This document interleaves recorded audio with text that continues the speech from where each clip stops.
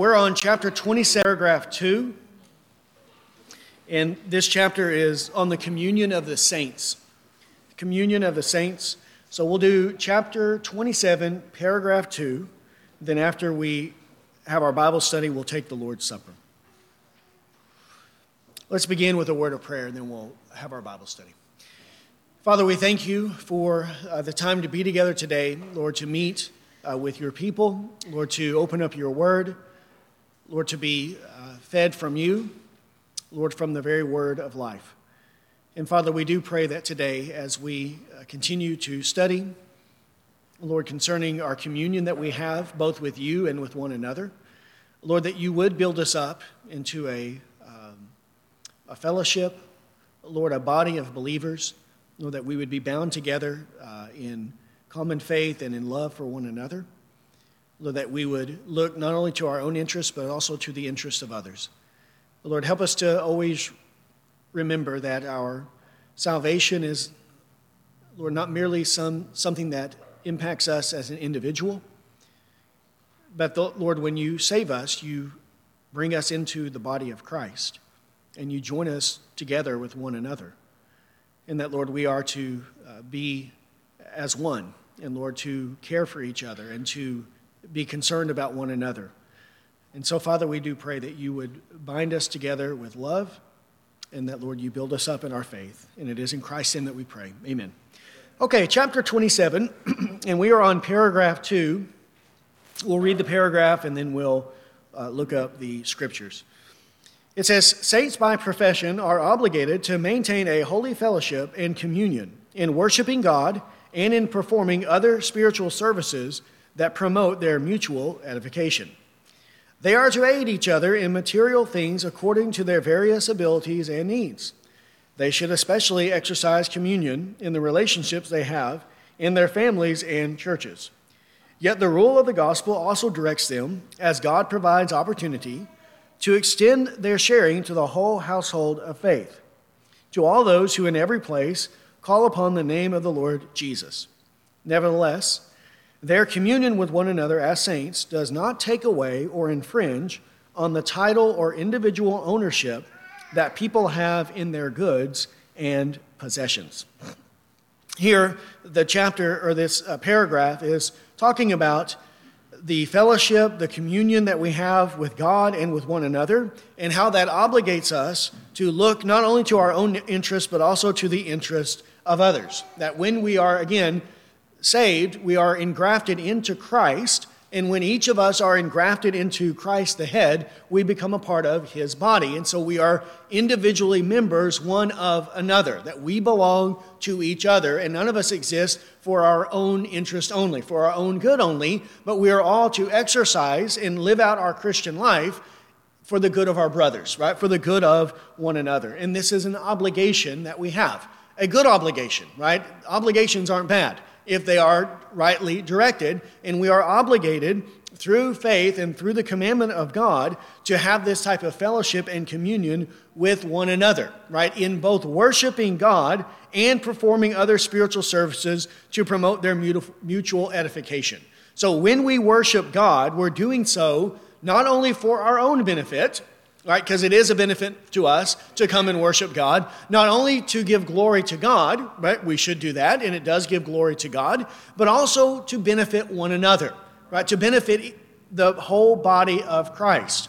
So if we neglect those things, we do so to our own detriment and also to the detriment of others, right? You are to love your neighbor as yourself. We are to love ourselves in the proper way, so we shouldn't neglect the worship of God, because that is harmful to our own body and soul.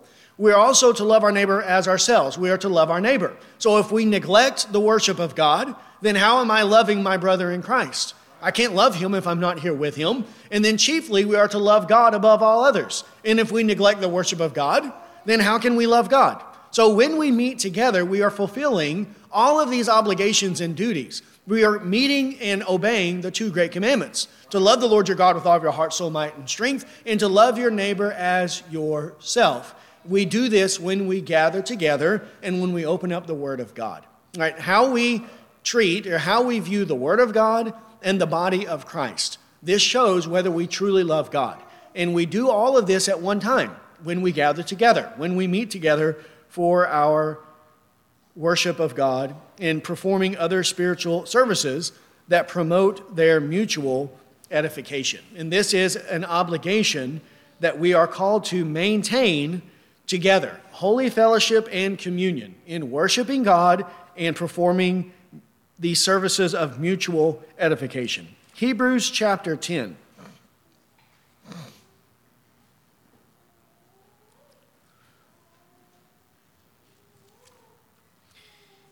Hebrews 10, and we'll start reading in verse 19. Hebrews 10:19 says, "Therefore, brethren, since we have confidence to enter the holy place by the blood of Jesus, by a new and living way which he inaugurated for us through the veil, that is, his flesh. And since we have a great priest over the house of God, let us draw near with a sincere heart, in full assurance of faith, having our hearts sprinkled clean from an evil conscience and our bodies washed with pure water. Let us hold fast the confession of our hope without wavering, for he who promised is faithful. And let us consider how to stimulate one another to love and good deeds, not forsaking our own assembling together, as is the habit of some, but encouraging one another, and all the more as you see the day drawing near." So we are called to hold fast our confession without wavering, right? So we have to hold fast to our confession. The profession of faith we made at our conversion, we have to hold fast to this confession without wavering to the very end, throughout the course of our life. And then we are also to stimulate one another to this as well, to love and good deeds. Because it's not enough that I myself persevere, but I want all of you to persevere as well. I want all of you to endure. And so this is how we help one another. We stimulate, we stir one another up to love and good deeds, to living the Christian life. And how do we do that? By not forsaking our assembling together, as is the habit of some, right? Even here in the first century, there were church skippers, right? People who were not taking it seriously, who were hit and miss, cavalier, right, in their approach to the worship of God, right? Twofers, that's what we call them, twofers. They show up twice a month, right? Twice a month or twice a year, whatever they want to be. Well, no, he says we can't do that, right? We can't do that. Why? Because the day is drawing near. What day is drawing near? The day of the Lord. Yes, the day of the Lord, the day of judgment. So every day we live, we get one day closer to the day of the Lord. And so every day we have a greater incentive to draw together, to assemble together, to encourage one another to love and good deeds, because we're one day closer, right? Either way you slice it, whether it is the return of Christ, it's one day closer every day, or if it's our death, every day we live, we're one day closer to death. So in either way you look at it, we are one day closer to standing before the Lord. And how do we want to be when we stand before him? Well, we don't want to be those who shrink back. We want to be those who hold fast to our confession firm to the end. And how are we going to do that by ourselves? We can't. We got to have each other. So this is the incentive for us to not forsake assembling together for our own good and also for the good of others. Love your neighbor as yourself. Hebrews chapter 3. Hebrews 3, verse 12.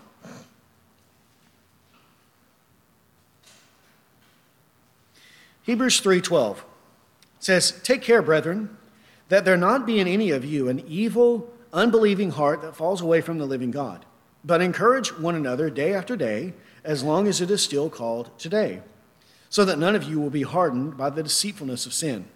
For we have become partakers of Christ if we hold fast the beginning of our assurance firm until the end, while it is said, 'Today if you hear his voice, do not harden your hearts, as when they provoked me.'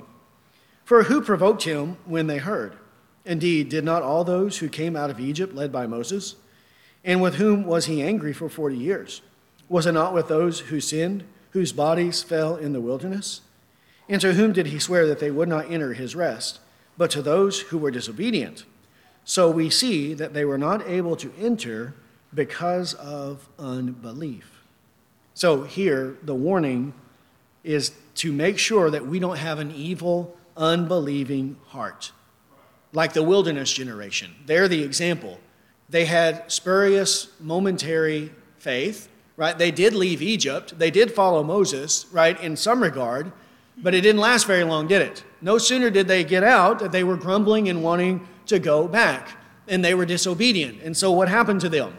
They fell in the wilderness. And what happened to them in the wilderness is a sign, a symbol, a picture of what will happen to them on the day of judgment, right? Because they did not enter into the rest of God on earth, and they will not enter into the rest of God in the life to come. And this because they had an evil and an unbelieving heart, even though they had Moses as their pastor. You don't have Moses as your pastor. You don't have anything close to Moses as your pastor. They had Moses, but they failed to enter. They experienced and saw the miracles of God, all the wonders that he performed upon Egypt. They ate manna from heaven. They drank water out of the rock. They saw and experienced all of these blessings, these spiritual blessings, but they did not enter because they had an evil, unbelieving heart. And he's warning us, you better make sure you don't have a heart like that, because if you do, then you're going to have the same outcome as them. They didn't enter, and neither will you. And how will we overcome the evil, unbelieving heart? Encourage one another day after day, as long as it is called today, so that none of you will be hardened by the deceitfulness of sin. Right? One of the means established by God so that we would overcome sin is the encouragement of the saints. We encourage one another to love and good deeds, and we warn each other, we admonish each other, don't go back to sin. Don't go and chase after sin. No, put those things away and strive after the kingdom of God. And it is the encouragement of the saints that helps us overcome the deceitfulness of sin. So we have an obligation to this, to one another. Next, it says, they are to aid each other in material things according to their various abilities and needs. Our primary need is always the spiritual, and that is what we should be chiefly concerned with. But also, whenever one of the saints, the brothers, has a material need, then we should help, assist, according to our ability and according to the need. Right? We are to do this, and this is one of the practical ways that we show our love for God and our love for one another. If we see our brother and he doesn't have what he needs, and we have the ability to meet that need, and yet we close up our heart against him, how can the love of God dwell within us? It's impossible. We cannot have the love of God if we do not meet the needs of our brothers. But how are we going to know about our brothers' needs if we're not with them, if we don't see them, if we're not aware of what's going on in their life?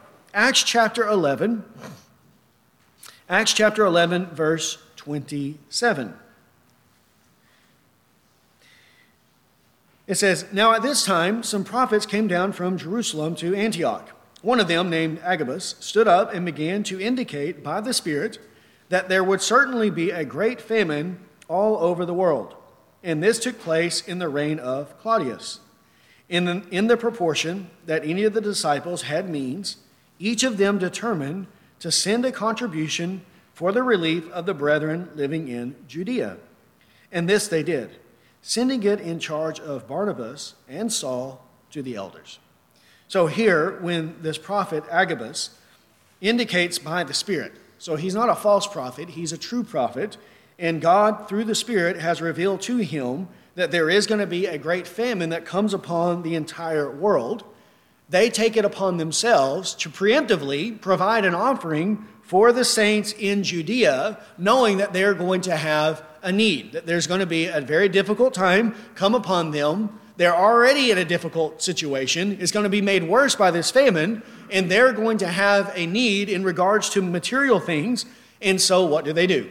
They take up an offering to send to the church in order to help alleviate the needs of the saints, and in proportion to what they had, right? In proportion, meaning the one who had more gave more, the one who had less gave less, but all of them were giving something, right? In proportion to their own means, they each determined to send a contribution to relief of the brethren living in Judea.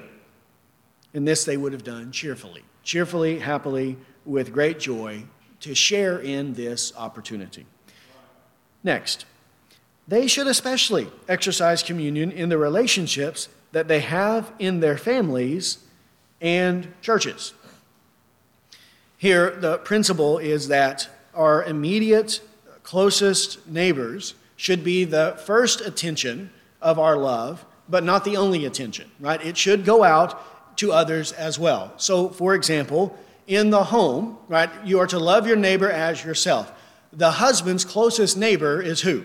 Is his wife. And then after that, his children, and then his other family. So his obligation is to first love his wife, then his children, then his other family as it goes out and as it extends. And we have that obligation. In the same way, in the church, this is our church, right? We know one another. If we see someone with a need here, that's our first obligation, to meet the needs of those who are among us. And then it goes out from there as other needs come to our attention. But especially, we should do this for one another because we are in constant communion with one another. We're around each other all the time, right? How can I go and help others in their spiritual life if I'm not doing that for my own wife and children in my home, right? Then I would be a fraud. I'd be a hypocrite. If I'm telling others outside of my home that these things are very important, these are issues of life and death, these are eternal matters, these are the most important matters of life, and you really need to give attention to them.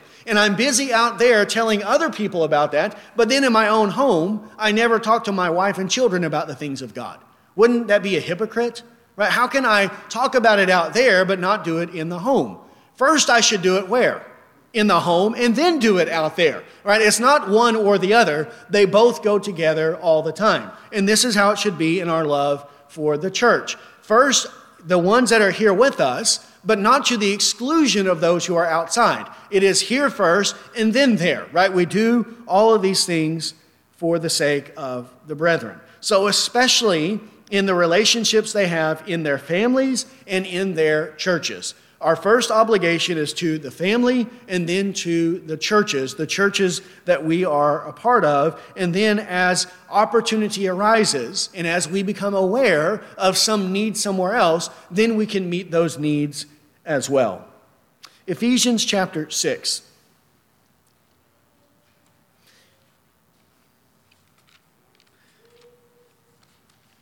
Ephesians 6, verse 1. Says, "Children, obey your parents in the Lord, for this is right. Honor your father and mother, which is the first commandment with a promise, so that it may be well with you and that you may live long on the earth. Fathers, do not provoke your children to anger, but bring them up in the discipline and instruction of the Lord." So here, the children and the parents. The children are to first obey their parents. This is the immediate authority over them, and they ought to offer obedience first to their parents. Right? What good is it for them to conduct themselves in one way out in public when in the home they are rebellious, seditious, and they don't obey their parents? How can they be Christian children if they're doing that? They can't. So they need to first learn to be obedient in the home to the parents. And then fathers, don't provoke your children to anger, but bring them up in the discipline and instruction of the Lord. The father, even the pastor of the church, if he's a father, as I am, who should he be training first and foremost? In the home, right? In the children. And if a man won't do that in his home, he has no business being a pastor. How can he get up and teach other people when he won't even teach his own wife and his own children? And this should be one of the tests that we put out, the training ground, right, for those who might enter into the ministry or might be elevated to the position of elder. How are they doing with their own home? If they can't manage their own household, how are they going to manage the household of faith? Right? They can't do it. So test them in the home first. So the obligation to the family first, and then also to the churches. 1 Corinthians chapter 12. 1 Corinthians 12. And we'll read verses 14 to 27.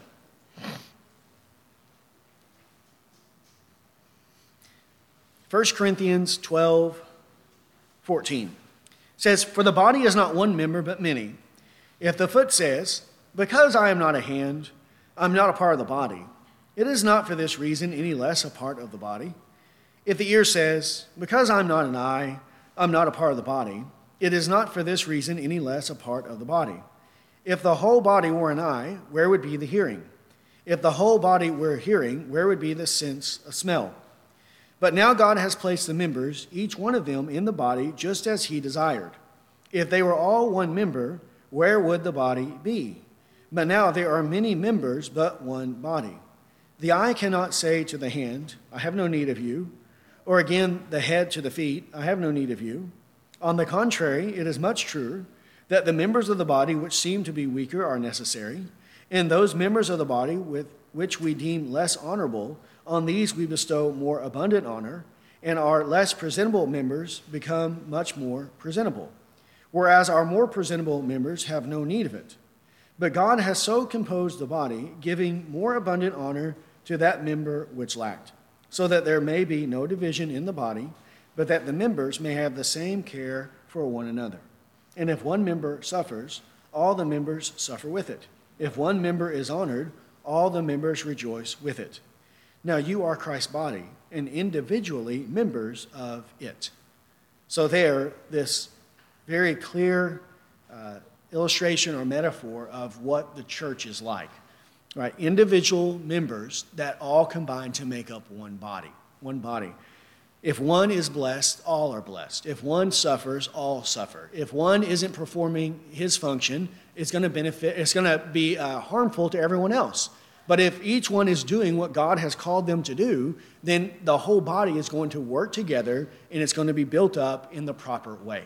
And this is the way that we have to be toward one another, right? We have to see that we are individuals, yes, individual members, but one of another. We all together make up one body in Christ. So how can we have rivalries, jealousies, dissensions, right? How can we do these things, right? That would be like the foot attacking the hand, right? Or the eye attacking the ear, right? It doesn't make any sense. It's all part of the same body.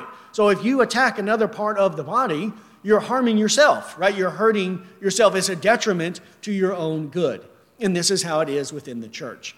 So this is why we should live in unity. We should live in love, in peace, in harmony, right? Not superficially, right? Not peace with sin, not peace with disobedience and unrighteousness. We can't have unity with that.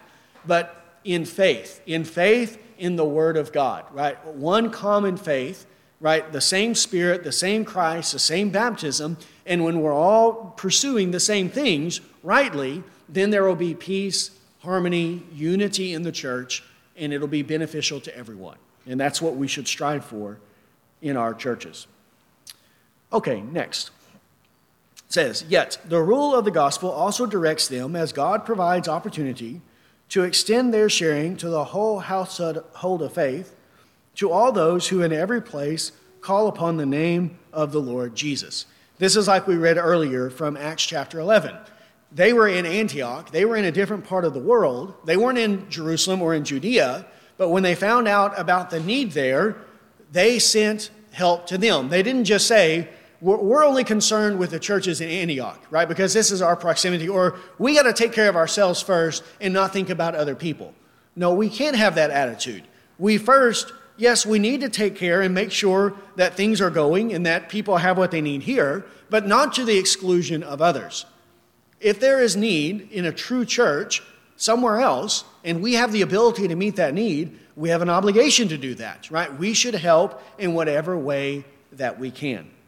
Not just our own church, not just our own poor, not just our own widows, but wherever they are, if they're true believers and we can help them and we become aware of the need, then we should give assistance in however way that we can. Okay, nevertheless, their communion with one another as saints does not take away or infringe on the title or individual ownership that people have in their goods and possessions.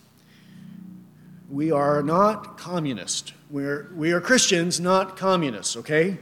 Actually, you cannot be a Christian communist because they're contradictory. It is impossible for that to be the case.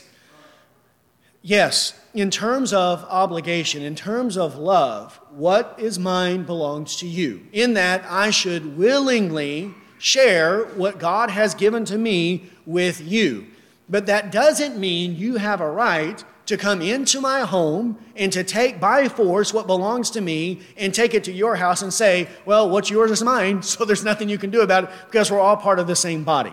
Right? The Bible doesn't teach that we lose the right of individual ownership when we become Christians. Yes, we have the obligation to willingly help our brothers, and in that regard, we will do that, but they don't have the right to come and take what is ours by force. It is ours. We can give it freely if we choose, but we don't have to all the time, right? We can still have that which is ours, and I can't come and take your car and say, well, I'm the pastor, so, everything, we all exist for one another, so it's mine today.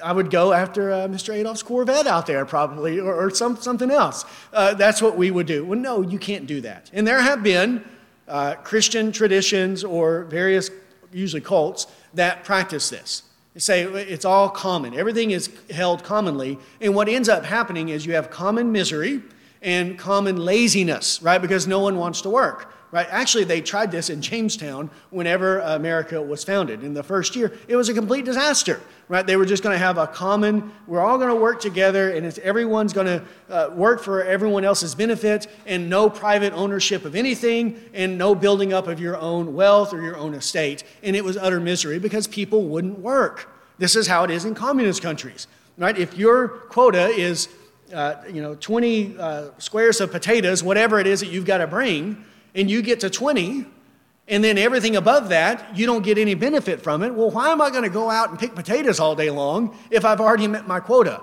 if I'm not getting any benefit from it? And people will say, well, isn't that greedy? No, it's not greedy. It's common sense. This is how people are. If you work, you should get a reward for your labor. That's not greed. Right? This is justice. It's fairness. It is what is good and right. And if there's no benefit, no value for me working, then why am I going to work? Don't we see this in our own country right now? I know I used to have these conversations with my dad on the way to work, who would work from January to the end of May to pay his taxes. 5 months a year to pay his taxes. And then he got to work for himself, and seeing able-bodied people walking around town during the middle of the day, drinking sodas, smoking cigarettes, carousing, doing whatever. Why am I going to work all day long, and these people are sitting around doing nothing? How are they able to live? Who's paying for them to live? He was. We are, right? My inheritance was deprived, right, because of these people. This is what's happening. It's not fair, it's not just, it's not right. If a man will not work, neither let him eat. That's not unloving. It's very loving. It's loving to me, and it's loving to you, and it's loving to our children and grandchildren to not take our money and give it to some bum who's unwilling to work, but who is perfectly capable of doing so. So the Bible teaches private ownership, private property. And the government, their obligation, their job should be to protect the private property of the citizens so that we get to keep as much of our hard-earned money as possible and not have it stolen by the IRS, given to the government so that they can squander on any number of utterly useless, worthless programs. And then many things are sinful and wicked. Right? That is true tyranny. When they take money from the citizens and force us to pay for abortions. Are they not doing that today? Are they not forcing us to pay for people to be mutilated so that a man can pretend to be a woman and a woman can pretend to be a man? They're forcing us to pay for this with our own money, depriving us and our children of happiness, of life, liberty, and the pursuit of happiness, contrary to everything. Okay, so any notion, any idea of common good, of it's all one big pot, one big pool, what's mine is yours, yours is mine. The Bible does not teach any of that. The Bible teaches private property, and that you have a right to your property, and that no man can come and take by force. You can freely give it if you want, but they cannot come and take it. In terms of horizontal, man to man, this is mine and it's not yours. This is yours and it's not mine. I don't have a right to come and take what belongs to you, and you don't have a right to come and take what belongs to me. Now, I have an obligation in the gospel. If you have a legitimate need, not illegitimate, a legitimate need, I have an obligation to willingly, cheerfully, gladly, freely give a portion, whatever I determine, to you to help meet your need. And you have the same obligation to me, but I can't come and say, the gospel obligates you, so I'm taking 20% of your income, and it's all going to come to me. That's not in the Bible. Now, in terms of our relationship to God, we do not have individual ownership. God owns everything, and we are stewards of what God has given to us. But in terms of man to man, we do have ownership. You have your possessions, I have mine. And here, what they're talking about is we are to freely give, cheerfully, joyfully, because of our love for one another, but no one has the right, the title, to come and say, well, it's not yours, it's mine, because we're all in the same church. It doesn't work that way. So we can't be thieves and steal from one another. Acts chapter 5.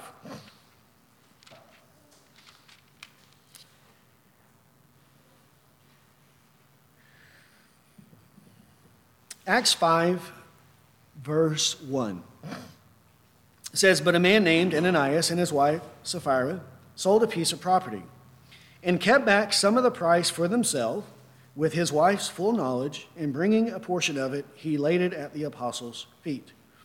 And Peter said, Ananias, why has Satan filled your heart to lie to the Holy Spirit and keep back some of the price of the land?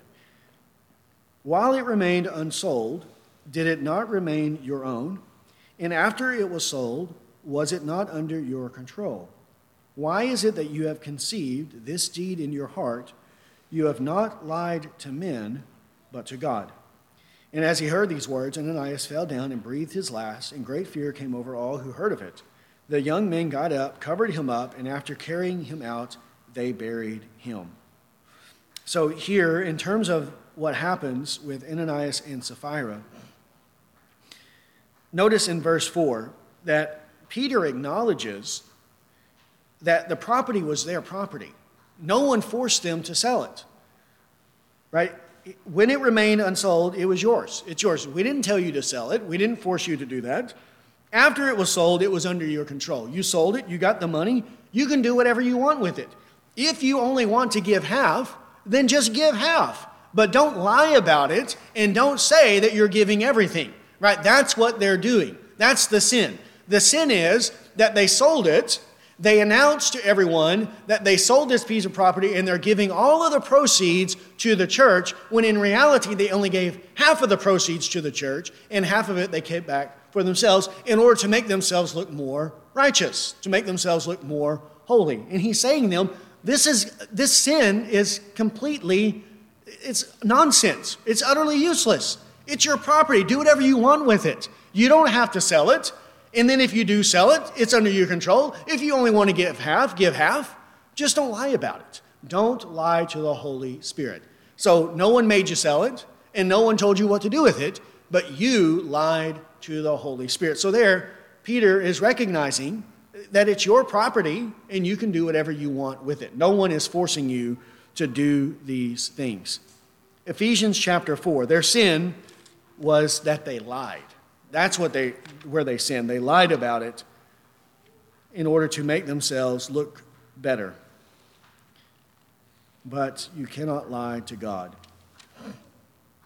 Ephesians 4, verse 28. He who steals must steal no longer, but rather he must labor, performing with his own hands what is good, so that he will have something to share with one who has need. So one who stole before, he says, quit stealing. You cannot be a Christian thief, right? Impossible. So no Christian thieves. So don't steal any longer. That's why we said earlier you can't be a Christian communist, because they're thieves and liars. Okay, so you can't steal any longer, but rather he must labor, meaning get a job. Go get a job, work with your own hands, doing what is good, right? So not working with what is evil, not a sinful job, but a good, honest job, right? With your own hands, work, and then you'll have something to share with one who has a need. Instead of taking from people, now you're going to be able to share with people, right? And by sharing, does that not assume that it's freely sharing? No one's coming and taking it from him, right? You used to take stuff from people, but you don't want people taking stuff from you. So now you're going to be able to share. You're going to freely, willingly be able to give to someone else. You'll have something to share with anyone who has a need. Okay, then one last passage, 2 Kings chapter 4. This goes with all of this. I like to use these Old Testament examples for two reasons. One, they're good examples. And then secondly, to show the continuity between our faith and their faith. That what we're expected to practice toward one another in the New Testament is what was being practiced in the Old Testament as well. This is the way that they were living. So loving one another, caring for one another, sharing with one another, looking out for each other's needs, right? This was not something that is just expected in the New Testament. This has always been the case, right? Because the two great commandments are to love God and to love your neighbor as yourself. 2 Kings 4, verse 8 says, "Now there came a day when Elisha passed over to Shunem, and there was a prominent woman, and she persuaded him to eat food. And so it was, as often as he passed by, he turned in there to eat food. She said to her husband, 'Behold, now I perceive that this is a holy man of God, passing by us continually. Please, let us make a little walled-up chamber, and let us set a bed for him there, and a table and a chair and a lampstand, and it shall be that when he comes to us, that he can turn in there.'" So here, Elisha, who is the prophet of God, and according to his prophetic role, he would have to travel throughout the various regions to preach the gospel. Okay, this is what he's doing. He's going here and there, proclaiming the word of God, doing the ministry of God. Well, this prominent woman, he goes often through this area near Shunem, and this woman there perceives him, notice him, that he's going by in this way, and so she persuades him to eat food, and then as often as he comes by, she is showing hospitality to him, right, meeting this need.